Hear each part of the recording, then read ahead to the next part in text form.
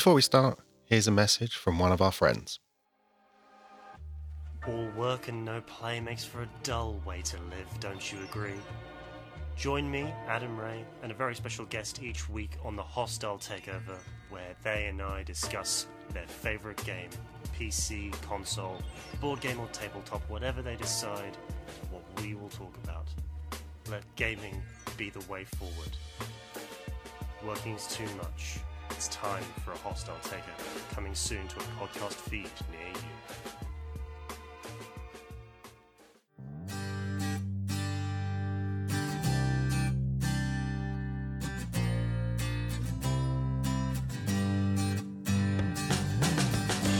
Welcome to the show where people share their passions. Everyone is a geek about something. I am your super dummy Paul, on a mission to learn from people's experiences. This is Era of Geek. Remember, if you have any feedback for the show, you can drop me an email at contact@superdummy.co.uk. If there's anybody you'd like me to reach out to, do let me know and I'll see what I can do. But now, get comfortable and let's hear from today's guest. Hello listeners, my name is Matt Garvey. I am a comic writer. I live in Essex. I like rainy days and going to the cinema, and my favourite food is pizza. Does that help? Yeah. Do you like walks on the beach as well? Hate it. Hate the beach. Hate the beach. No, seriously, the beach. Like everyone goes, oh, the sun, let's go to the beach. Like, why? Well, like you sit next to the coast as a breeze. You don't need to go physically on the beach to enjoy the beach. Like just sit on a bench with the wind, enjoy the sunshine, and eat a bag of chips. Like the sand in your toes, no, it's glass. All you're doing is walking on glass. And then when you leave, it's there between your toes for the rest of the day till you have a shower. Doesn't matter if they have them little taps to rinse your feet in and stuff like that. Doesn't matter. You just got to pick up the sand, and it sticks to your skin and your calves and my ankles, and I hate it. I hate the beach. Well, there you go. So you won't see him at the beach. You'll never see me at the beach. I'm never going to the Brighton Comic Con for that very reason. But people will know you from your work. No. What would they know you for? I have a YouTube channel where I help people to realise their dream of never making money making comics, which is always a fun one. I also make my own comics. I've been writing for about a decade. Actually, I had hair when I started writing comics, and I've literally just started shaving it because there's not a lot left on top. In that time, I've put out about 25 comics. So that's pretty much me. You might know me from Twitter as well. I tend to be quite loud and positive and encouraging and retweet art and comics a lot. But apart from that, yeah. You are a big person who tries to push the art and comics and geekdom in general, the positive side. You do try and push it forward in many different ways, and your Twitter feed is quite a good example of that. Do you know what it is? I try because, I am probably older than most people on Twitter. I've literally just hit 40. And when I was a kid, growing up, comics was never cool like it is now. Like, if you walk into school, like, yeah, I read comics, like, oh, you read comics, like, oh, it's good. Like when I was a kid, you used to have the shit beaten out of you reading comics. And there was like one other kid at school that read comics. I didn't want to be friends with him because he was a geek. You be friends with him. He's weird. Look, I just like comics. Like no. But yeah, it's like, do you know what it is? It's even now, like, going through like COVID and stuff like that. Even though we are more connected than ever on social media, there's a lot of like negativity out there about comics, and that it just fries my brain. It's like don't get me wrong, like I work like 45, 50 hours a week in my day job. I've got a wife, I've got a kid, but like in my spare time, like I get to make comics. It's really amazing. What is that? I get to sit at my computer, write my strange ideas into, I was going to say typewriter, I was going to say into my keyboard, and I get to work with really amazing artist collaborators, and they get to like draw that stuff, and I get to see it. Like, it's awesome. There should be like no negativity in comics at all. So what I try to do online is I try to encourage people, because I'm an idiot. like if you've been listening to this for like the last 5 minutes, you can tell that I am an idiot. But do you know what? If I can make a comic, everyone can, because I'm an idiot. So that's what I try and help people with badly. Well, no, you say badly. That's not very nice on you. I'll defend you even if you won't. Your YouTube channel is great. It goes for you've started right at the very beginning of the process, and you're going through every different step, and you're now speaking to a lot more creators as well, bringing them on. And there is a world where this project that you're putting on YouTube, someone could sit there, watch it all, and then at the end of it, make a comic. Right, the reason why I started the channel was, again, it was because of lockdown, and when I do Comic Cons, I don't do many, like, because travel restrictions and stuff like that, and family and stuff. And sad, fucking sad. And what it is when I do Comic Cons, like, it's so nerve wracking. Like, you see people, they come up and speak to you. And so some are quite open, like they're very like positive and confident. They'll come and just ask, how do you make comics? But every now and then you get like that shy person that just comes over, have a flick through the book, and you can see them working up the courage to ask how. How do you do it? How do you start? How do you find an artist? How do you write a script? How do you, there's so many different questions about the process. And because there was no Comic Cons, I couldn't help those people. So I thought, if I just record my ugly face, which will hopefully put off as many people as I possibly can, if I can go through all the questions that I had when I first started making comics, because I was in the exact same position, because it's a lot better now because there's books about writing comics, like Brian Michael Bendis and a couple of other people, like they've got books about how to write a comic, there's great books about lettering and about colour, that kind of thing. They kind of weren't about when I started making comics, so I had to kind of figure it out myself. And these are questions that everyone has, and a great example, and I am not bigging up my channel whatsoever. It's there if people need it and stuff like that. But there's one video, and there's one video on that. There's not one video on the whole channel. There's like 90. But there's like one video in particular, and it gets 150 views every couple of days, like 70 views a day it gets, which it's been up for a year and a bit. And I kind of think, well, that's not the same. It's not me watching it over and over again. I don't know. It's like that means like some person has put it into YouTube and gone, how do I make comics? And the video is called New Comic Creators Don't Do This. And I go through all the big pitfalls that we all go through when we make comics. It gets 70 views a day. So that's 70 people every day that are watching that video. And they now know something that they shouldn't do before they start, which is hopefully going to miss the pitfalls that I fell into, the mistakes that I made.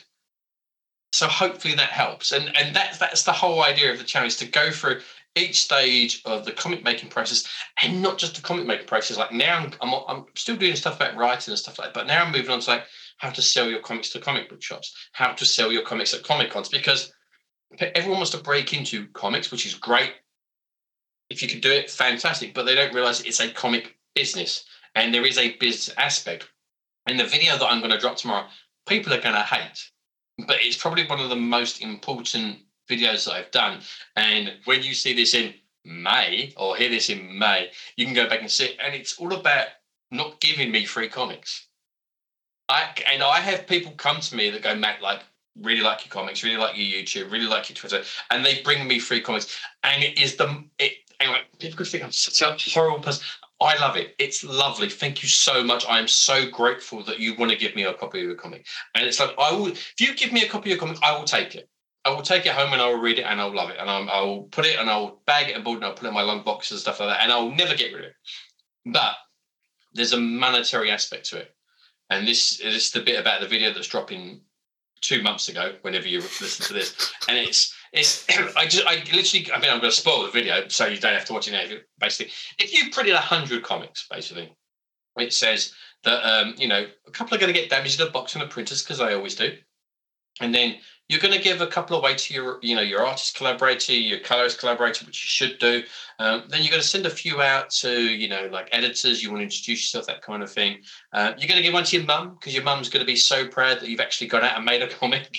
She's never going to read it. Show all her friends. Exactly. He's 40 and making comics. He's a grown man. And then, you're going to go to a Comic Con and you're going to have like the person next to you that you're going to speak to for 3 days. You're going to get on really well. And you're going to swap comics. And so that 20 comics that you have, those 100 comics you have, you're probably going to lose about 20. And just by like losing that 20, and if you're actually going to lose around like 60% of your profit, because the margins are so small. And that's what tomorrow's video is about. It's like, look, I'll take it. I'm grateful. But you know what? Send me a PDF and actually sell that comic and actually try and scrape some of that money back that you've actually spent on making that comic. So it's that's what the video is because there's a lot of other aspects too. Like I made a comic that people actually realize there's so many different questions. So that's the whole idea of the channel. But it's right, because I think there is this perception that as soon as someone's in it, as soon as someone's doing it, they have the secret key to unlock the door. And they're like, oh, you have the key. Here is put this through the door. But I think what your YouTube channel is showing is not as easy. Anyone can do it, but you have to know what you're getting yourself into. At the end of the day, it's a craft. Anyone can make a comic. Like me and you could sit down right now, like we could say, do you know what, this, back and forth for an idea. Like we could sit here in a couple of hours, we could write a script between us. Right now, we could do that right now. But there is a way to do it. There's a correct way and a wrong way. And the problem people have when they make their first comic, and I am guilty of this myself because I was younger and naive. You think as soon as you make your first comic, you're going to submit it to someone like Image, and that velvet rope's going to open, and you go, "Where have you been? We've been looking for you." No, it's not like that at all. Most people's first comics are not good. And I am not poo-pooing on people's first comics because, again, I'm very, very guilty of this myself. But, you don't know what you're doing when you first start. And, again, I'm guilty of this. And that's why I always tell people to start small with, 4-page stories, because a 4-page story will teach you to do a beginning, middle, and end. Because you've got 4 pages. You need to start that story and you need to end that story. And you need to have, either a twist or, a midpoint, to push that story on. And there needs to be a conclusion. Because if you can master that, do 10 of them, work it out, you can write a comic. Because every comic you read, there's scenes. Each comic's made up of 5 or 6 scenes, and they're usually 4 or 5 pages. So if you can master writing a story, which is a scene, you can write a comic. Because all you're doing is you're putting that overall story into its smaller chunks, and then you're putting it together. And you do it because what tends to happen is people go, do you know what? I'm going to write my first comic. I've got a great idea. It's going to be, a 40-page comic. And this happens and they write it. They find an artist to work with them on it. They blow their entire budget on a comic and it's not plotted correctly. The pacing's off. The dialogue's not good. All these little things that you learn over time. No one, I would not get up in the morning of the London Marathon and think that I could compete with Mo Farah or any of the people that have actually been training for the event because I'm fat and I'm unfit. So there's no way that I'd think do you know what? Yeah, I'm going to do it and I'm going to be as good as the people that are competing or do this as a hobby regularly because they've put the hours in. I know the 10,000 hour, Malcolm Gladwell rule is, up for debate. Some people are born with natural ability, but I truly believe you put the time in to learn the craft. It's do you know what? I have never tried to play the piano ever. I could learn to play the piano. You give me enough time, I will get you, a tune out of the piano. I'll learn the keys. I'll learn some basic songs. I'm never going to be a master at it, but I could still learn it. It's like coloring comics. I'm not a great comic colorist, but I'm teaching myself. I'm not the greatest letterer, but I taught myself. And my first lettering was really, really bad, but I've got better over time. And now I save a fortune by not having to pay for colorists and letterers because I tend to do that stuff in-house. So it's all about learning, and learning takes time. Some people will, 1 in 1,000 people will have that, that X factor where they go, do you know what? I can turn my hand to anything. You give me an idea and I can write you a script. Boom. And it's perfect. But not everyone's like that. Well, I know I'm not like that. Right, so I have to work hard at the craft. I had to work hard at the craft. It's taken me 10 years to go, do you know what? I've got my plot. I can write you a script in a couple of days. That's taken me 10 years to get there. And if people if people watch the channel, they can do it in 5 because they're going to miss all the idiot mistakes that I've made. Because as we've clearly said on this channel, I'm an idiot. So don't fall into the same mistakes I did. So, yeah. You say it took you 10 years and people can sort of expect that. And if they watch your channel, they can cut that down. But also, you are very prolific. So you've probably cut that down yourself because you write like a madman. You have written a lot of stuff in that amount of time.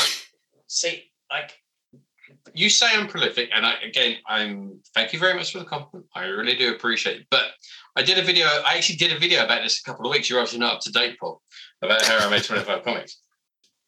And when people say I'm prolific, I'm very appreciative of the compliments, and I get that compliment a lot. But what you're not seeing is you're not seeing the whole picture. You're seeing the tip of the iceberg.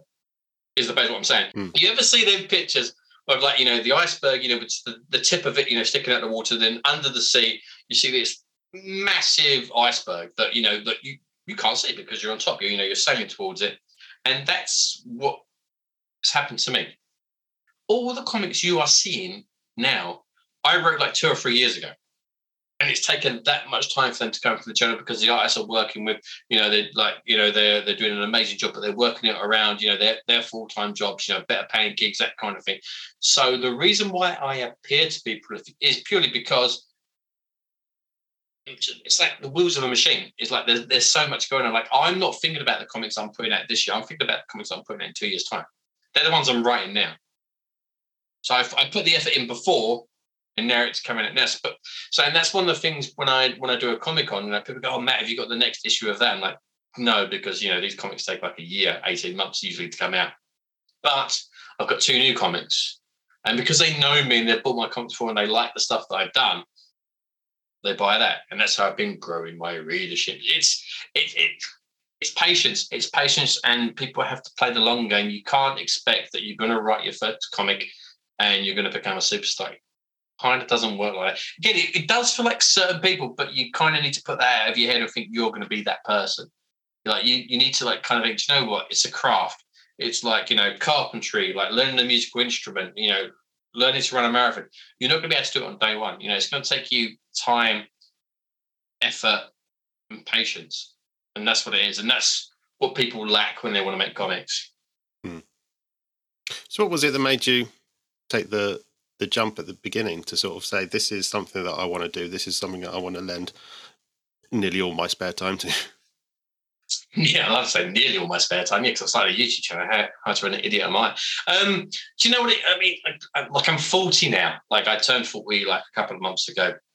I've read comics since I was 10 years old. So that's 75% of my life has been comics. It's a comic shop. I've got 14 long boxes in the loft above me.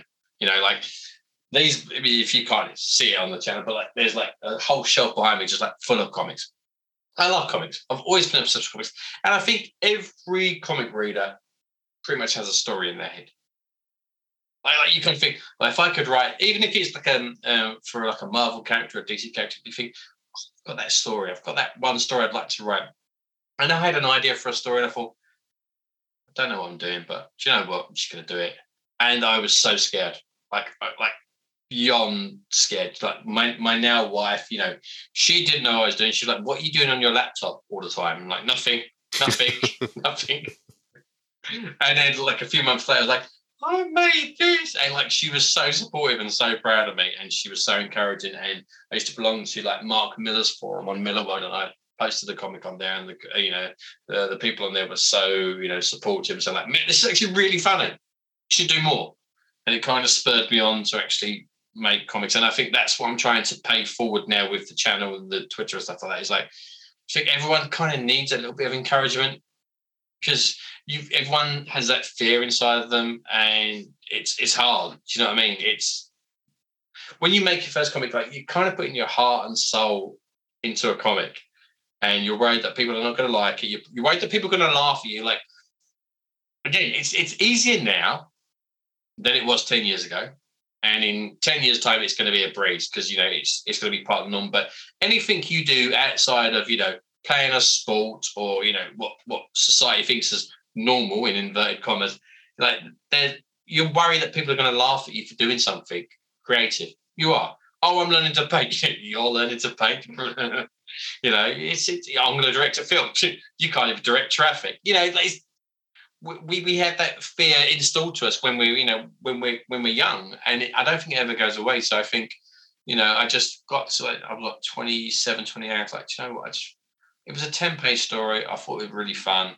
It made me laugh, and I wanted to do it.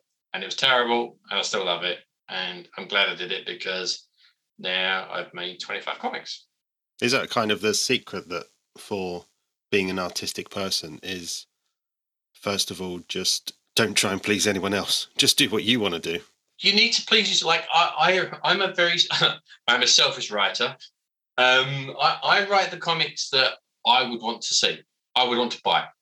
Like I write the stories. Like, do you know what? If I saw it in a comic shop, it speaks to me because why would you want to do it? I know, rather than writing for what I think people want. It's like it's what I want because these are my ideas, and so if I'm not behind it, how can I expect anyone else to be behind it? And I think I had PJ Holden on my channel a couple of months ago, about a year ago now, who's like a lovely guy, 2000 AD artist, and actually started writing himself now. And his advice for for building your readership and stuff like that was literally find your community, and they will carry you. Not carry in the sense like, oh, we're carrying, so like they will support you. And I think that's a big part of it. Like, I think when you write a comic, I think you need to realize that you're not the only person that enjoys that type of story or that character or that protagonist or that villain that you've written. My new comic is like a horror western, which is like, it's a horror western. So it's like, that's going to appeal to not people that like superheroes, but there's going to be an audience there for it somewhere. And you just need to find that audience. So you need to join forums and Twitter. Like I posted the cover, it's coming soon to Kickstarter, that kind of thing. I had a guy some of those loads of people have retweeted and stuff, which is great. Some guy who's a writer that I've never met before likes weird Western stuff, and he's like, "Well, I'm down for that." Like, there's always an audience. There is always an audience. You look at all the films that come out every week or every month or every year. At cinema, they're appealing to different audience members. Every now and then, you may go watch a film that you didn't expect that was really, really good, but everyone has those. So there is a community, and there is people out there that want the stories that you can create. I can't think of a comic, and let's see, it's really nasty and horrible. I can't see why people would not want to buy it or enjoy it, if that makes sense. Even then, there's probably some weirdos out there that would. Well, yeah, I was going to say, even the worst of them, someone will buy it. Someone will be interested in it. Yeah, so that's what I do. And I try not to. I'm not trying to appeal to the masses, but I'm just trying to people that like comics. I think my stories are very easy to read. I try not to overthink them. People have read a lot of stuff into it. Oh, did this mean this? I'm like, you tell me. I just thought it was cool. I just you can dissect it however you want. If it means something to you, it means something to you. To me, I just thought it was funny. Yeah. I thought, that would look really cool visually, but no, there's very little, and between the lines stuff in my comics. I just thought it was fun. Comics should be fun. That's the point. Comics should be fun. Yeah, because the sort of things you've written, you haven't boxed yourself into a corner. You're quite happy to explore different things, and as you say, if you find it interesting, you'll give it a go, which I think people are afraid to do.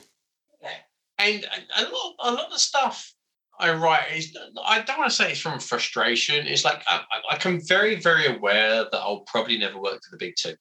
And I'm absolutely fine with it. I have no qualms of that. When I see peers and stuff, they get their shot, I am more than happy for them. I'm yes, brilliant, proud of you. I'm right behind you. I'll buy your books, I'll support you, that kind of thing.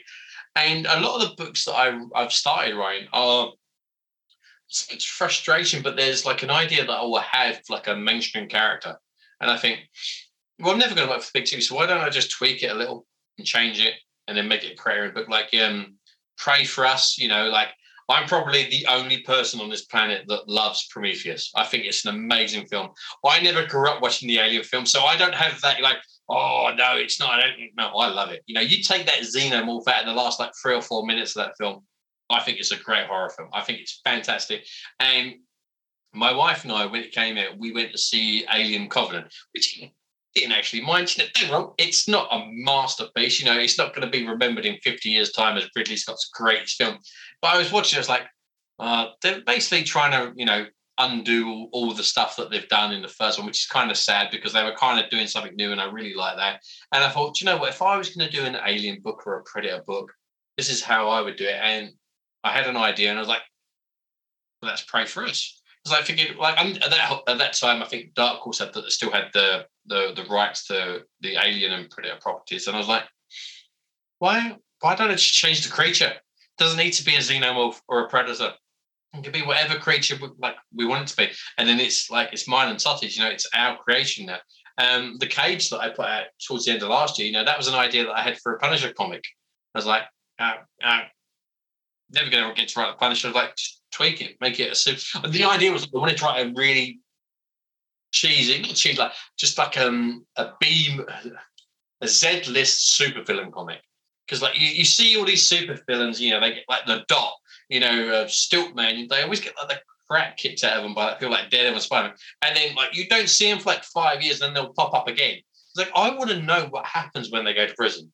To me, that's the interesting story. Villains are more fun to write than heroes, undoubtedly.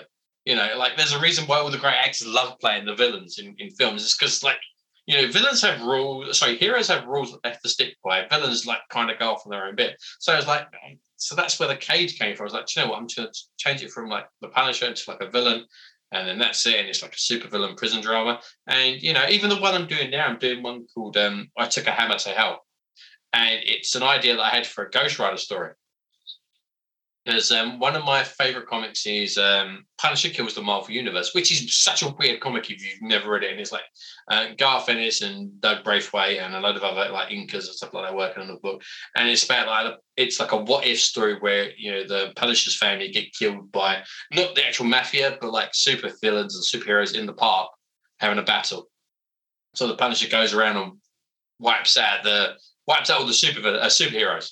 So it kills Captain America, Wolverine, Spider-Man, that kind of thing. It's over the top. It's crazy, and they've done it a few times with a few other characters like Deadpool kills the Marvel Universe. And I had an idea of doing Ghost Rider instead of killing the Marvel Universe, actually going into hell, going through the 9 stages of hell, and just killing all the villains down there, making his way to the devil.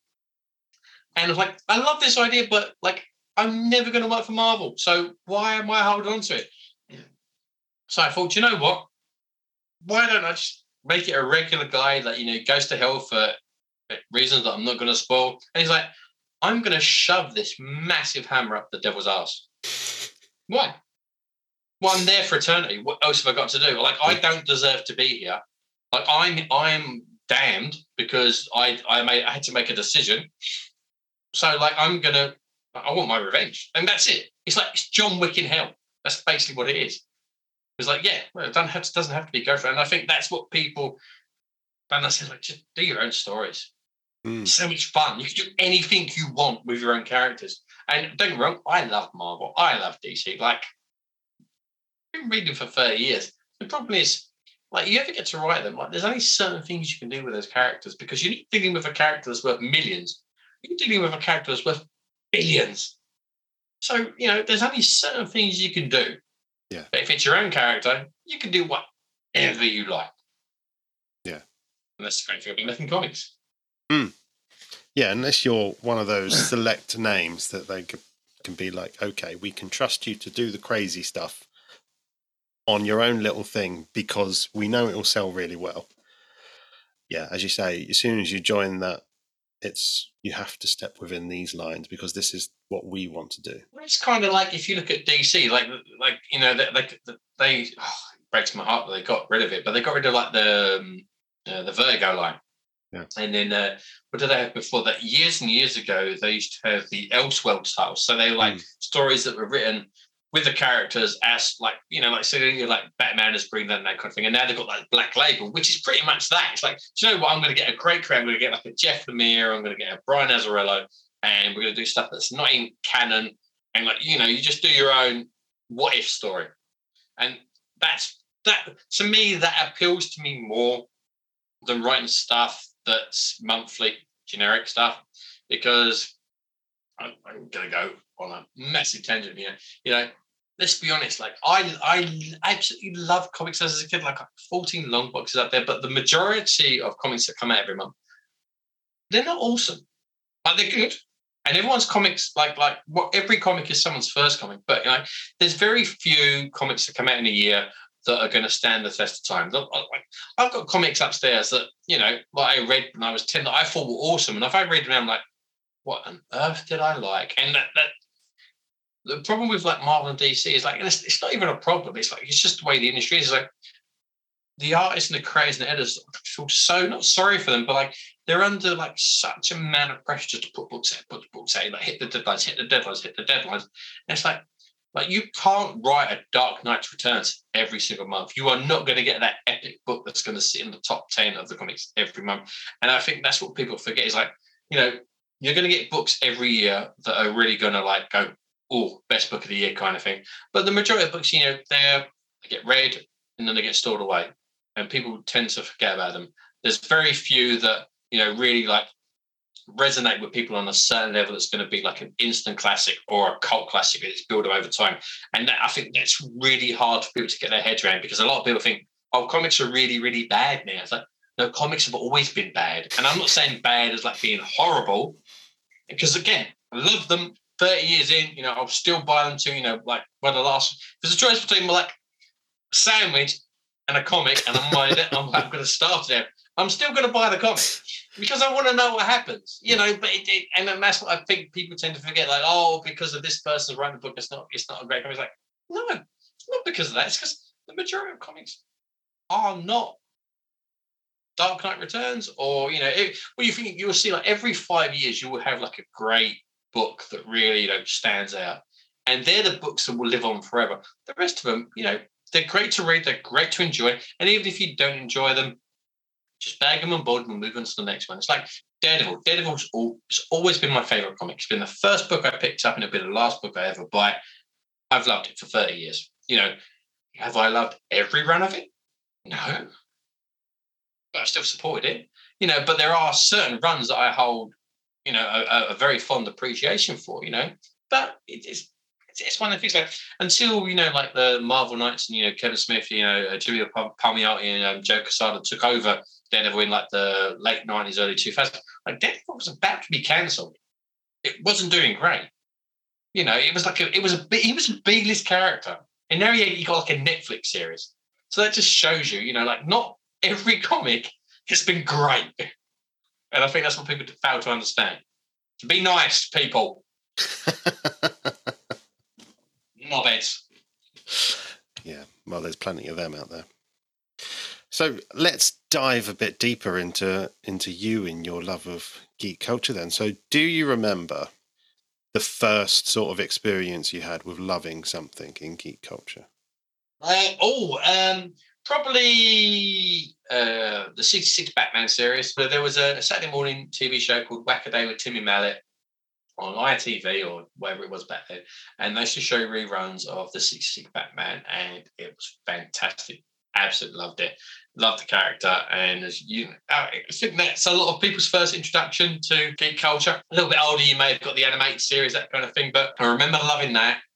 I remember loving the first Superman film. Oh, yeah. I wasn't old enough to see when it came out, but you'd always see it on TV. Trying to think, what else was there? It was just the Incredible Hulk TV series. Lou Ferrigno, it's hilarious. Bill Bixby, just like really, like, people are holding great esteem, and they weren't good shows. You can back and watch them. They are not good shows, but we love them. It's like, do you know what it is? It's like when people like go, oh, like the last night, that Superman's not good. It's like, dude, I was born in the 80s. I remember a Captain America film where he had rubber ears. And I'm not talking about like the wings on his mask. There's a really cheesy 90s Captain America film where the Red Skull is actually Italian, not even German. Where seriously, like you're gonna Google it after this, right? And Captain America, like when he had his mask on, he had rubber ears instead of cutting out ear holes. And I loved it. Like, yes, Captain America. And so when people moan about like the films nowadays, like that's what we had. I remember like I don't even want to say bad because I still love them. It's like you say, like I'm happy we live in such a world. Like I still haven't seen it yet, but like we've got an Eternals film. Like Guardians of the Galaxy. Like this is the other thing. People like talk about the Marvel Cinematic Universe, which I love. I literally just watched the new Spider-Man film like 2 nights ago. Still loved it. A few issues with it, but that's fine. But what people don't know is like in the 90s, late 80s, 89, like Marvel like was going broke. So like they sold like the film and TV rights for all their characters away. So there's a reason why like the first films you got from the Marvel Cinematic Universe was Iron Man. Because no one cared for Iron Man. It was like, we were just scraping the bottom of the barrel. Like no one like we've got like a billionaire arms dealer as an alcoholic and a womanizer. What can we do with that? Like, do you know what? Let's get Robert Downey Jr. We'll make it on the fly. We'll stick some money behind it. If it fails, it fails. But like, if it works, it's going to work. And then we got like Guardians of the Galaxy.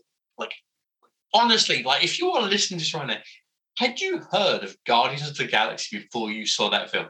And it's like it boggles my mind. It's like they've put out what it's been going for 10, 15 years now, where it's the Marvel Cinematic Universe. Like they're not going to hit a home run at every film they do. The fact that they're doing it is awesome. Like we've had a Venom film. Like we've had 2, but I still haven't seen the second one. Like the Venom film is not a good film. Like I'll happily admit that. Like it's not. It's like it's very cliche. It's very cheesy. It's very predictable. But Tom Hardy, he's brilliant in that film. I will happily, like you said to me, like Matt, like we're watching Venom tonight, and I'm like, absolutely. Like Tom Hardy is brilliant. Like there's one scene in the restaurant where he eats a lobster. I will happily watch that film just for that scene. Because he's brilliant. Like, spoilers if you've not seen the new new Spider-Man film. Like, spoilers, 5, 4, 3, 2, 1. So basically, at the end of the film, end credits, like you've got Tom Hardy as Eddie Brock being brought into like the Marvel Cinematic Universe, sitting at a bar, drunk, and him and Venom are having an argument, and like he's asking the barman about all the stuff that's happened. And I was like, yes, fantastic.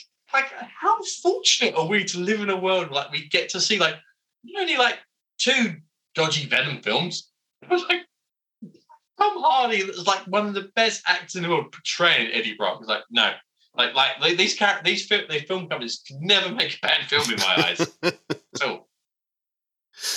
So what was it about those early films then? Because I mean, as you very kindly described them as great but bad. What was it about them that grabbed you then? You know what? It was characters that were bigger than life. Always. And they always had a great moral compass, which I still hold to this day, is like, you always stand up for yourself. You always stand up for people that can't stand up for themselves, and you protect people. And, like the original 66 Batman show was so cheesy, and it was so over the top and so colourful. And it was comedy violence. It was brilliant. Like it's like lightning in a bottle. It really is. And then you get to the 89 Batman with Michael Keaton, and it was huge. One of the biggest heartbreaking moments of my life is I couldn't see it at the cinema. I was too young. It was the first film in the UK that was a 12.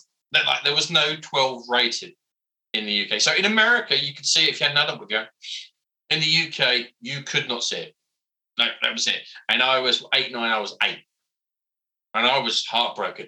I had to see it on pirate, like a dodgy VHS that was passed around the pub to watch it, and it was horrible condition. And like I had to wait 6 months after it, and it's like, but even though I couldn't go to see it, I was still that one kid at school that had the Batman sign shaved into the back of his head when the film came out. Come on. Like that if that's not worth a subscribe to my YouTube channel just for that one nugget of information, I don't know what it is. It's like this kid loved comics so much. There was a film he wasn't old enough to see, that he wanted to see, that everyone like got to see apart from him. But he loved it so much he still got involved and had the bat symbol shaved into the back of his little face. Even that geek kid that collects comics, he didn't want to loan me after that. When did you make the jump to comic books then? Having seen all those early things, when and why did you jump to comics? Don't read. It's as simple as that. Could not read. Had special lessons at school, probably because I was lazy or dyslexic or something. You know, something wasn't right. I could not read. I struggled a lot. Special lessons weren't helping, and then one day one of the teachers just gave me a comic. It was like, oh, I like this. And then during the 80s, parenting was very, very different. You know, mum would go off for the work of the weekend and dad would take you to the pub. That was parenting. But kids were never allowed in the pub. Come, you know, spring, summer, winter, kids were never allowed in that pub. So you had to play out with the other feral kids outside the pub. And next door to the pub, there was a sweet shop. And that's where you got your drinks. Like you got a can of Coke. You weren't allowed to get a glass of Coke at the pub. You had to get a can of Coke. Every 3 hours, you was allowed a can of Coke. And then I went in there to get my can of Coke, which we never drunk, by the way. We used to shake up and then just throw on the ground and just watch it explode. That's it. Like, so I'm dehydrated, no sugar. And I remember going into the sweet shop next door. It's not there anymore, unfortunately. Otherwise, I'd love to go back and just go to my first comic here. There was a Daredevil comic in there, and still remember the cover. It's Spider-Man is about to be stabbed by a lady dressed in an army uniform, and Daredevil was like leaping to his rescue, and I'm like, I need to know what happens. Like, I need to know. I need to know. Begged my dad to buy it. Begged him, and he was like, no. So on the Sunday, like, had some money in my piggy bank, whatever it was, you know, I stored my money in, snuck around, like, 8 years old, sneaking out of the house to walk like half a mile away to a sweet shop. My parents, where were my parents? And I went to that sweet shop and I bought that comic, and I was like, wow. And this is the problem. It's different. I sound like such a miserable old sod, right? Because in those days, it was a sweet shop. It wasn't a comic shop. So you did not know if that sweet shop was ever going to get part of that story. It was like a two-part. So I did not know what happened till a year later. And that's why we live in such a rich age. And that's what annoys me about people when they say, I don't like digital comics. So, no, you need to love digital comics. Because we used to buy a comic either like in a long box or from a sweet shop, and you didn't know what happened. Now you can buy that next issue straight away. You've got instant gratification. You can find out. We never had that. And then literally, like, the sweet shop had a couple of other comics, had like a Dan Abnett Punisher comic in there as well, which I later swapped for a Daredevil comic. Daredevil's my man. And then my teacher told me that there was a comic shop in Chadwell Heath. And again, bad parenting. I'm like 9 years old. I'm like walking 2 miles to where I think, there was no Google, where I think a comic shop might be. And then I found it and I was like, brilliant. So every Saturday I used to get up and I used to get there before it opened. Wow. Like, it used to open at 10 and I used to leave like at 9 o'clock. And I used to walk 45 minutes to this comic shop and wait outside for the guy to open. And I used to go in, I used to go for the look. It was really weird back then. Like, I was an idiot, and like still an idiot now, but I didn't know how much like the new comics would be on the shelf because it's all in dollars. Like, there was no like conversion tape. Like, oh, this is like that. So like I was like, oh, do you know what? I've got like a couple quick pocket money. Just raided along boxes. So like, you know, I did Valwood, like the Anne Nocenti and John Romita Jr. Daredevil run. It's like, yeah, get that one. And then like you move on to the next box. So I got like 4 or 5 copies, like 50p each. 50p. Those were the days. And so like that's just how the obsession started, and like, it's never stopped.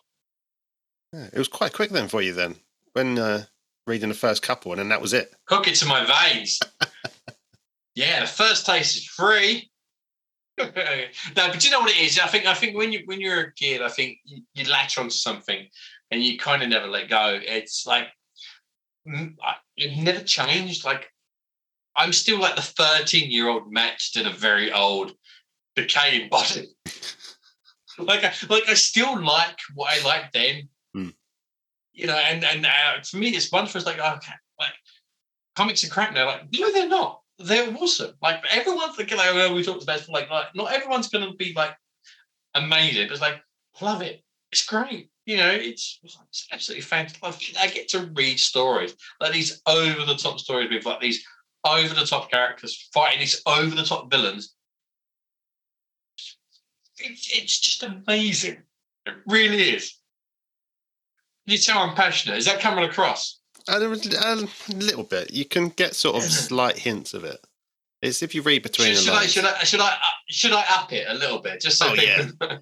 but no. Do you know what it is? It's like comics has always been a passion. It's something that I love, and I think everyone should try and make a comic. You know, even if you know like you're only a writer, try and draw a comic just so you know what like the artists go through to bring the story to life, because it's amazing to do it, but I don't think people realise the amount of work that goes into it. It's fun though. Bloody fun. What got you into it? Let's turn the camera on Paul. Let's turn the microscope on Paul.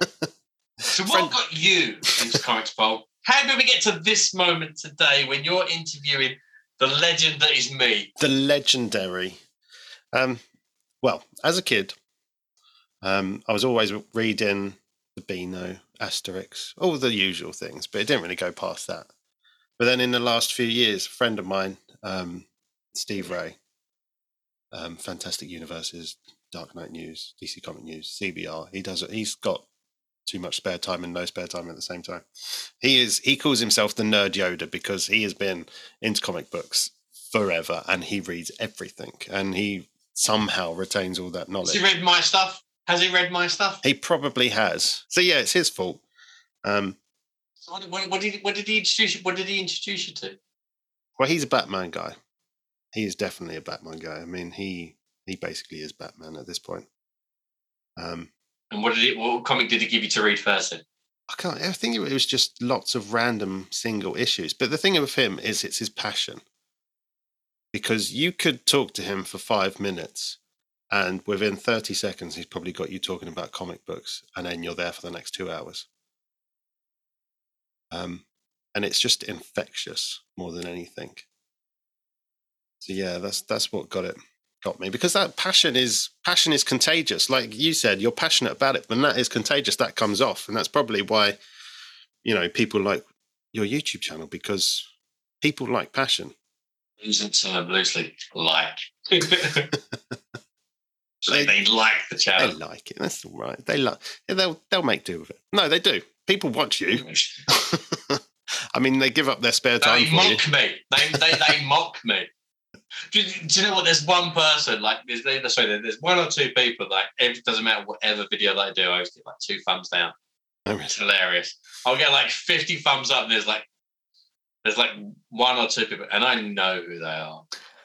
Yeah, I know. No, I don't really. You are coming for them. No. But no, that's cool that he got you back into it. So it's been like a good couple of years, and you've just been comics ever since. Yeah, kind of dipping my toes and my fingers into all sorts of different things and trying out. And I think the podcasting helps because I've got to know a lot of people from the Comics in Motion group and all their different podcasts, and they have all sorts of different interests and talking to lots of different people. And I've read little bits of so many different things now. So at some point I might sort of find my guy, but it hasn't happened yet. But I just love all of it. You mean like your character, like your one character? It's like, you know, that's my guy. Okay. Well, what do you know? It's hard from the big two because a lot of the characters have been around for 80, 90 years at this point. So it's hard to judge. See, this is the point. I don't mind a reboot. Even for me, someone that's 30 years, I love a reboot because there's characters that I've always wanted to read, but there's so much history that it's hard to jump in because you kind of think you're going to be lost into the story. So I love a reboot. So let's try and find you a guy or a character. So what kind of stories do you like? Lately, I've been moving away from the superhero stuff and more into. I recorded with Tony Farino on Indie Comic Spotlight. We did Cowboy Ninja Viking. I don't know if you've read that. Favorite book? No way. Where is it? That's amazing. I don't know if you love it. I don't know if you'll like the conversation we had about it, to be fair. Did you hate the book? I didn't hate it. The first time I read it, I was reading it sort of an issue at a time, a week apart, and my brain just wasn't getting it. And then the second time I read it, I just sat and read it the whole way through. And then I started to like it. I think it's one of those, I think if I read it 3 or 4 times, I would love it. But there's just so much going on. It's crazy. It's absolute bonkers. It's hard to get your head around what's happening with the characters because they're triplets. For those people that are listening and don't read it, haven't read it, basically all the characters used to belong to an agency, like a covert agency, and every character has split personalities. So the main character, Duncan, has a cowboy, a ninja, and a Viking living in his head, as well as his own personality, Duncan. And they're having conversations. So it's very hard to get your head around. It can be a little bit overwhelming, but the action's very good. It's quite comical and stuff like that. And it kind of ends but doesn't end, which it's a little bit infuriating. But for some reason, it really resonated with me. It's got great energy, and like you said, you need to reread it because it's very, very good. If I was going to recommend a comic to you, what would I? You didn't ask me to recommend. I'm going to recommend one anyway to yourself. Go for it. Do you prefer reading physical comics or digital comics? I'm more digital comics because I think my wife would scream at me. No, do you know what? I've got a 2-year-old. The fact that there is able to read digital comics, it's hilarious. It makes it so much easier. Where is it? See, all my comics are never too far away. Okay, it came out from DC in the 90s, but then it was republished with Dark Horse, and you can only get it digitally now. And it's a comic called Major Bummer. And it is, it's so ahead of its time. It's hilarious. It's written and drawn by the creators of The Mask, and I'm not talking. It's the same as the Jim Carrey Mask, but the comic version, which is very, very different from the actual film. And it's about a kid called Martin Lewis that's given superpowers by aliens. But not going to spoil it, but the aliens are teenagers and they are performing experiments for their high school on Earth by giving people superpowers and villains superpowers. And he's mistakenly given them. They give it to Martin Lewis, but there's actually he's Lewis Martin, and it was actually meant to go to Martin Lewis, and Martin Lewis is this big strapping guy, a lawyer, a do-gooder. And Lewis, who gets it, is a slacker that just loves sitting around playing computer games. So he's like the most reluctant superhero ever.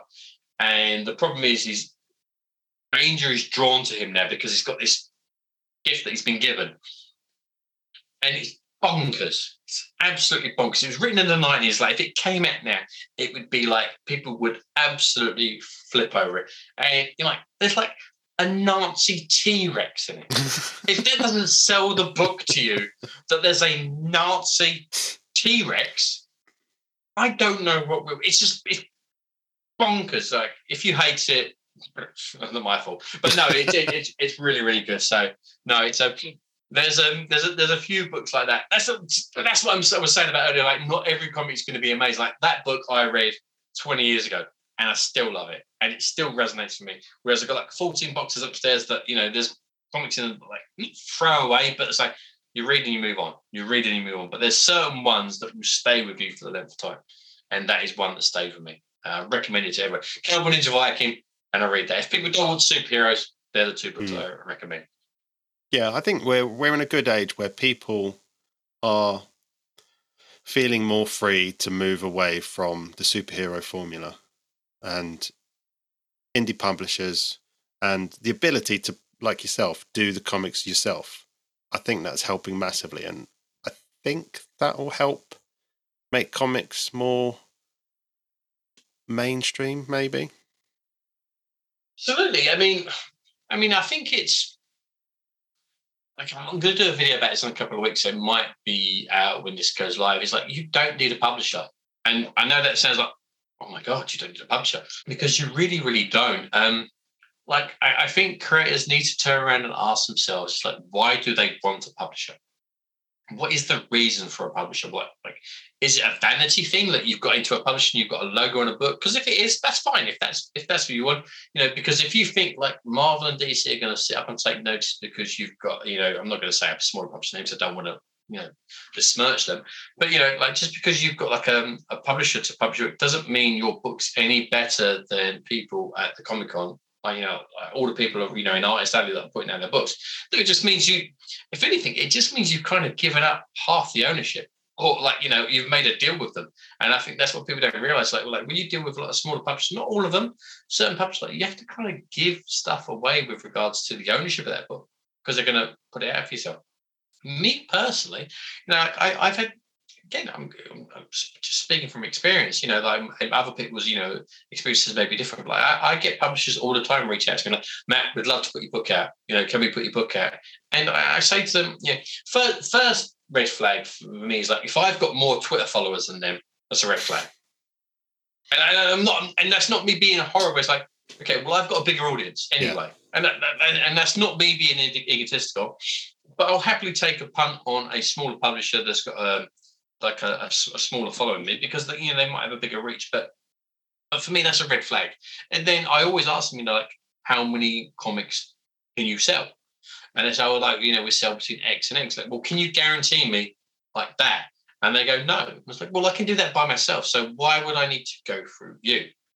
Like, it's not gonna make me millions. And that's the problem. I think people think that they get a publisher, they're gonna break into bigger companies and they're going to make lots of money because residuals and royalties they get from the book.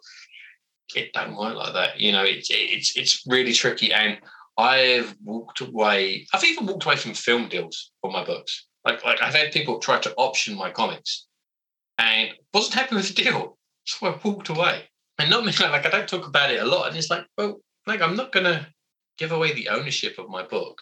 Or the book, sorry, not my book, the book that my collaborators and I have worked on, because you may make a film from it. Like, if you can guarantee me this and this and this, then we can work together. But if you want to option it for the lowest fee that you're offering me, which tends to happen with like your first foray into that kind of thing, and you want X, and X from me, it's not going to happen. And that's the same with publishers. Because like I'm very competent with my ability to sell comics. Like I can go to a Comic-Con, I can do an MCM, I can sell at least 250 comics. And that's not me being egotistical. That's me knowing that I work my butt off to sell those comics. And I do. And I know I've got a great support base that always come back and buy my books. No matter what I've got, they'll buy it, bum, bum, bum, bum, bum. But if a publisher can't do that, the only reason I would work for a publisher is to grow my name. Like if Marvel and DC came to me, absolutely love to work with them. If you're listening, I'd love to work with you. I've got some ideas. But if you're a smaller publisher, like for me, the only appeal is like if you can help me sell X amount of comics and sell them in the States, because that's the hardest part, is breaking into the States, because it's kind of we're at this weird time. I don't know if you know much about comic publishing, and because what used to happen is, if you run a comic shop, every month you'd get like a phone book sized book called Previews. And in that, there's a UK side and American side, and it's run by Diamond. It was run by Diamond Distribution, who had the monopoly on the comics distribution, and they wanted like 70% of the cover price of every comic. So that shows you how little comic shops make. They are the lifeblood of the industry, and they get squeezed for every penny. And it breaks my heart. But I had a meeting with a chap from one of the guys at Diamond. He said, like, Matt, you can in your comics you can put straight into the UK side because you're in the UK. Absolutely. Standard deal, have to give us 70% of the cover charge, but then you would still have to contact all the comic shops to stock the book because they don't know me. I'm not a Marvel, I'm not a DC, I'm not an Image. So then they're going to order Strange Matt's comic X or whatever it is. So I'd still have to sell it. And he was like, Matt, just do what you're doing. You're like, contact the comic shops, build your relationship with them. So when you do eventually get a Dark Horse book or an Image book or whatever, you've already built that relationship with those comic shops. If I wanted to get my book into the American side, your book has to go to a committee within Diamond. And then they have to go, we'll put it in. And then you've still got to ring all the comic shops in the States to pick up your book. And this is what people don't realise is the majority of comic shops, if it's not Marvel, DC, Image, sometimes even Dark Horse, they don't stock it. Like comic shops are it's a small bit, it's like comic shops are usually like a one-person band business. I know there's a few chains and stuff, but they're mom and pop stores. Like they make very little. So why would I go for a publisher when I can do it myself? Why would I give a distribution and a publisher? Why would I give a publisher like X amount of ownership of that book and then lose 70% of the cover charge to go through a distributor when I can make nothing on my own? I don't need you to make nothing. I can happily lose money making comics on my own. So, and again, that's one of the reasons for the channel is like people don't realise it's like, I've got a publisher on it. Velvet Rope is now opened. I'm stepping through. It's like, no, you did the same for yourself or for a Kickstarter or whatever. Yeah, you don't need a publisher. Unless you want to do it for vanity, it's fine. Or if the publisher can, that publisher's going to promote their book. So you're going to sell 30,000 copies, 40,000. Very rarely happens nowadays. Very rarely does a book sell that many from an unknown creator. Like you have to build your, in inverted commas, brand, your name over time with your readership, and then you're going to be more appealing to a publisher. It's as simple as that. See, I'm smarter than I look. I'm smarter than I look. People have said that, especially in America, comic book stores are really on their way out currently, but I didn't realise the situation was that bad. I mean, do you think we're on the verge of the death of physical print comics? Absolutely not. What I think will happen, I think digital comics is something to embrace. Same as music. Like when iTunes opened, everyone thought the music industry was going to die. It's still here. It's still here. And what I generally think is going to happen is there will be fewer comic shops, which is very, very sad. And that's hard. And I do think as fans, we need to circle the wagons to support them in any way we can. I think certain things have happened with regards to distribution. Like I said, like Diamond used to have the monopoly, and then people like I think it's Marvel that are now using like Penguin Random House to try and show Diamond that they need to go, you can't take 70% anymore. What I think will happen is, again, a lot of comic shops will close, but I think it's going to become not so much like vinyl, but I think there's going to be less but better quality, if that makes sense. I think there's always going to be space for comics. And there's a reason why comic shops, and this is what I hate about people, like when they'll bitch and moan about Comic-Cons, they'll go, well, everyone's just there for, pictures of celebrities or Funkos. And it's like, and? Who cares? It's getting people through the door. Like the last MCM that I did, I mean, they let less people in than usual, but on before COVID, like an MCM a day would get like 120,000 people through that door. On average, I still sell around 250 comics. That means I'm selling to less than 1% of that audience, and I'm still killing it. So why would I care that the majority of those people are buying Funkos? They're geeks. Let them enjoy their Funkos. If that person wants to have a picture with a Doctor Who, let them. Because that massive room that you're in, with all that influx of people, is paid for by what they're doing. That audience for your comics is still there. You just need to find it. It's all about finding the audience. So comics is the most wonderful things to be in and around, but it's so frustrating in the way people think of it. They think of it so narrow-minded with regards to, it's art. It's like, yeah, I know it's art, but there is a business aspect to it, which I know people don't like to think about because money is evil, but money keeps a roof over your head, keeps food in the bellies of you and your kids. And it's simple as that. And that's the same with like the comic industry. There probably will be less comic book stores, but I think the quality output will be better. I think more creators will. I mean, you look at it now. A lot of the big creators. I mean, I don't see it lasting, but there's going to be like more fads like Substack and stuff like that, where creators will be paid silly amounts of money to go do a book through, like a newsletter kind of thing, and then it goes through Comixology, and then it goes out through Image. There's always going to be a route to market, and it's just finding that next route to market. Damn, I'm smart. Yeah, you are. Yeah. And handsome too. No, but do you know what it is? And I think that's what it is. Everyone's obsessed with, the negatives. And it's like, you need to kind of think what the next fad, but like the next way to penetrate the market's going to be. And that's one of the reasons why, let's be honest, it's one of the reasons, like, don't get me wrong, I'm doing the YouTube channel because I want to help people. But the more people that know me, the more people that are going to support me. So, like, my intentions are very unselfish of why I'm doing it, but the end result will hopefully benefit me anyway. That I'm doing unintentionally, if that makes sense. So, but hey, what do I know? I'm an idiot. Looking idiot, but an idiot. No, I think it's right that you are putting all your time into helping people. And people may cynically go, oh, yeah, but he's only doing it to build his audience. But yes, of course. But also, what's the problem with helping people along the way? There are so many people that could just create comics and not help anyone and say, oh, screw the rest of you. And they do. But I will happily say, hand on heart, that's not why I started the channel. I started the channel because I genuinely wanted, it was lockdown. I wanted to help people. I thought, especially in the UK, like, we're on furlough. We're getting paid to stay at home. It's like, do you know what? Now is like the opportune time to go out there and make your comics.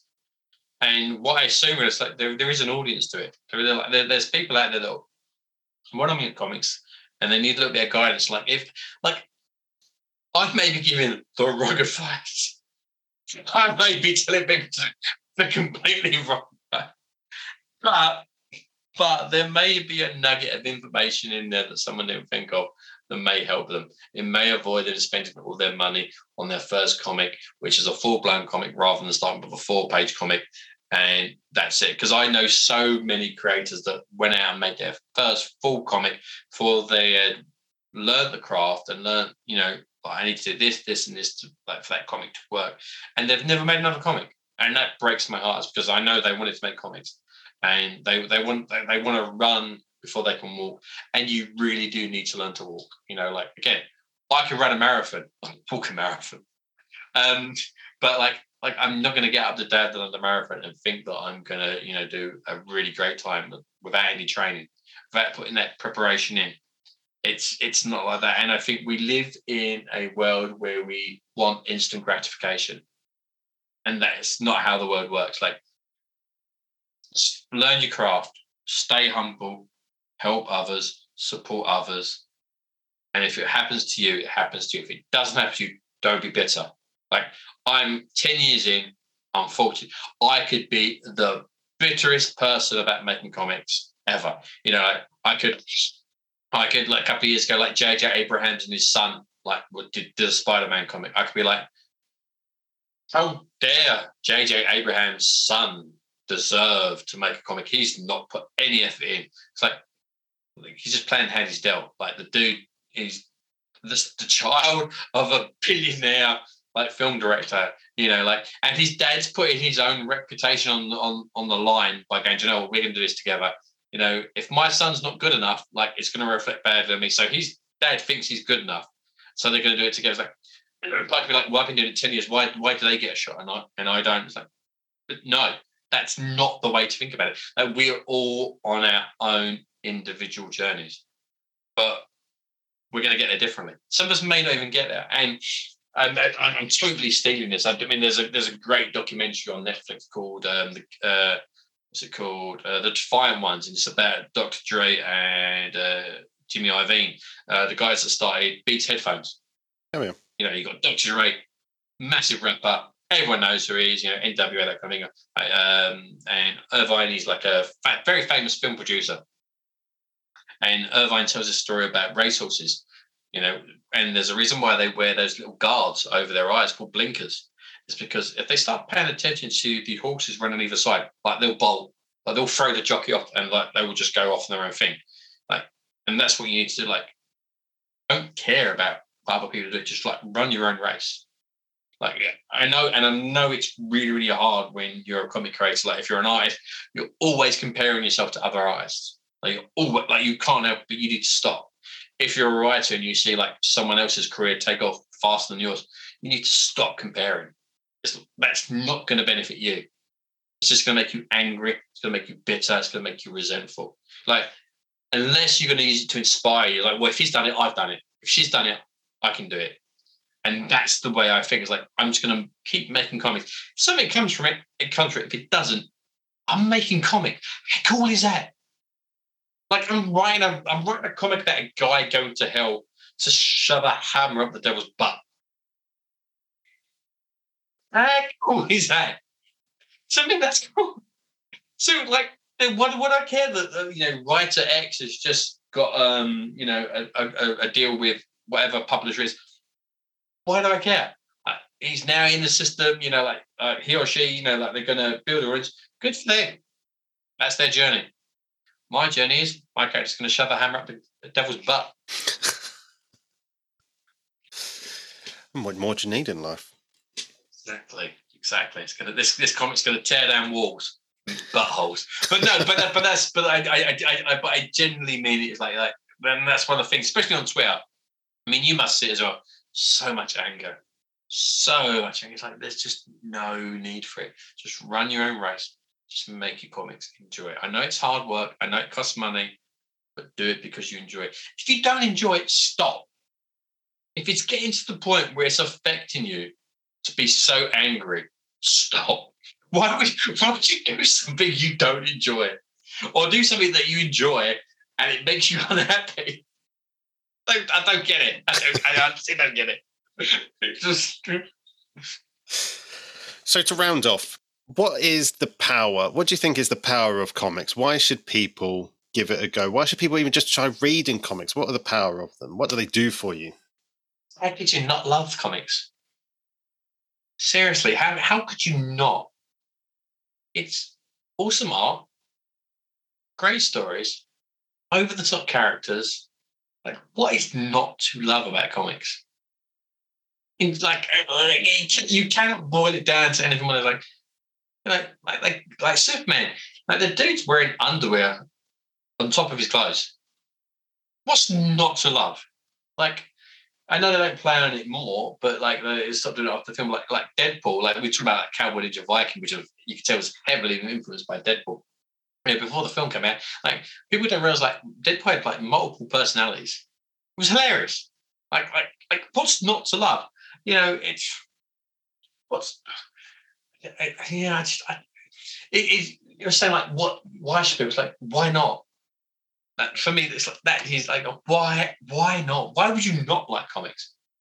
Well, for kids, they're really not. Like, it's never been for kids. Like they were written by like adolescent adults, and like no, they've never. Like, I reread it a little while ago. Like the first Daredevil comic I ever read.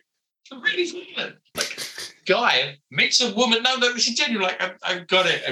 It's Daredevil. I always forget. This is really bad. Like, it's my first ever comic. Now I always forget the number. It's Daredevil. I think it's like 343. I've got it by now. Like, I'll dig it out. Like, it's about a character called the Surgeon General, right? And what she does is she finds guys. It's like she's a gorgeous woman. She finds guys in clubs, lures them back to like her apartment, drugs them, steals their organs, and sells them on the black market. She's called the Surgeon General. I was 8. We're for kids. So the only reason Daredevil gets involved is because like she leaves one of her victims in the park because there's like a whole like organisation behind like the victims left in the park, and then 2 guys try and mug the guy that's just had his organs stolen. Jesus. And then later in the issue, and in the second issue, like Daredevil gets Spider-Man to help him to be the bait. It's so terrible. It's great. How could so that's what I mean. Like, how comics are not for kids. Have never been for kids. Like the stories are so ancient and appropriate. It's unbelievable. It's so it's not like why should people read comics? Like why should you not? They're not for kids. They've never been for kids. Never let your kids read comics. Otherwise, they'll turn out like me. And they'll be idiots, as we've said like on many, many times, in this chat. Thank you very much for having me on, by the way. I don't know if I mentioned it earlier. I've really enjoyed this. I don't get out much. And but yeah, so like why would you not? Why on earth would you like? Well, we mentioned like Cowboy Ninja Viking. No, I mentioned Major Bummer to you. Again, I'm going to say it again. Nazi, T-Rex. Why would you not want to read? There's one like you look at like the best I'm literally going to go on Amazon right now because it's like let's Google like comics like graphic novels, right? Let's look at like the top 10 and let's say why not to. Why would you not want to? Right, there we go. Right, okay. So we have got Watchmen. Why would you not want to read Watchmen? Don't get me wrong. I've read it once. It's a tough read, and that's not because it's a bad comic. It's the way I think about Watchmen. It's like swimming through syrup.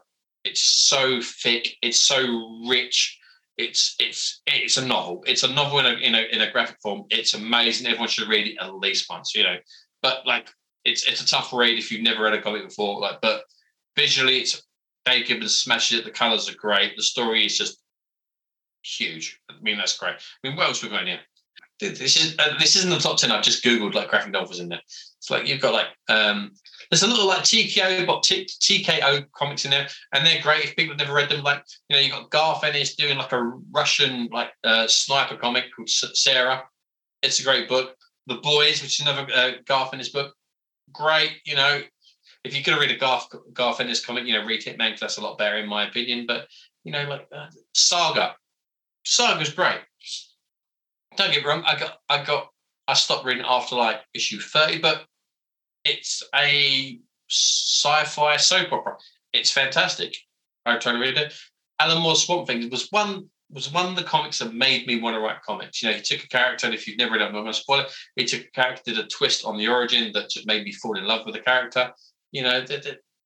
Why would you not want to read these books? They're absolutely awesome. There's a lot of manga in here as well, which is cool. Neil Gaiman, 1602, which is a great book. Outcast by Robert Kirkman. Like Sin City. Noir. If you like noir, it's there. Kingdom Come, Alex Ross, beautiful. Oh, Mark Waid's words. Come on. Oh, Chef's Kiss. It's epic. Like, again, Batman Damned. I haven't read that yet. Batman Joker by Brian Azzarello, Lee Bajama, but I never pronounced his name. Mejo. It's a great book. Like these are all like, why would you not want to read these stories? Like, I don't understand it. It's absolutely crazy. But so it's not why should people read comics. Like, why should you not want to read comics? There's something for everyone. And if you can't be open-minded to read a comic, like Mouse, bloody hell, banned in certain schools in the States, but come on. It's whatever you want, it's there. You want sci-fi, brilliant. You want horror, there. You want superhero, there. No, everything in between. And my new one, Voodoo Cowboy, which we haven't spoken about on the channel, horror western. You know, it's like whatever your taste is, there's something for you with regards to comics.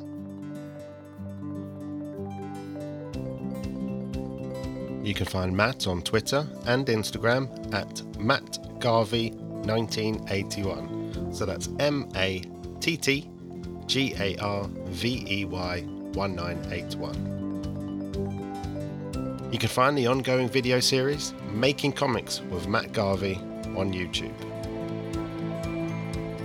Matt's most recent project, Voodoo Cowboy, has utterly smashed its Kickstarter target and will be available shortly. You can find all of his comics available for sale at his website, mattgarvey.com. Print copies are subject to availability, but all are available digitally. And remember, if your local comic book store does not stock them, remember to let Matt know so we can give them a call. As always, thank you for listening.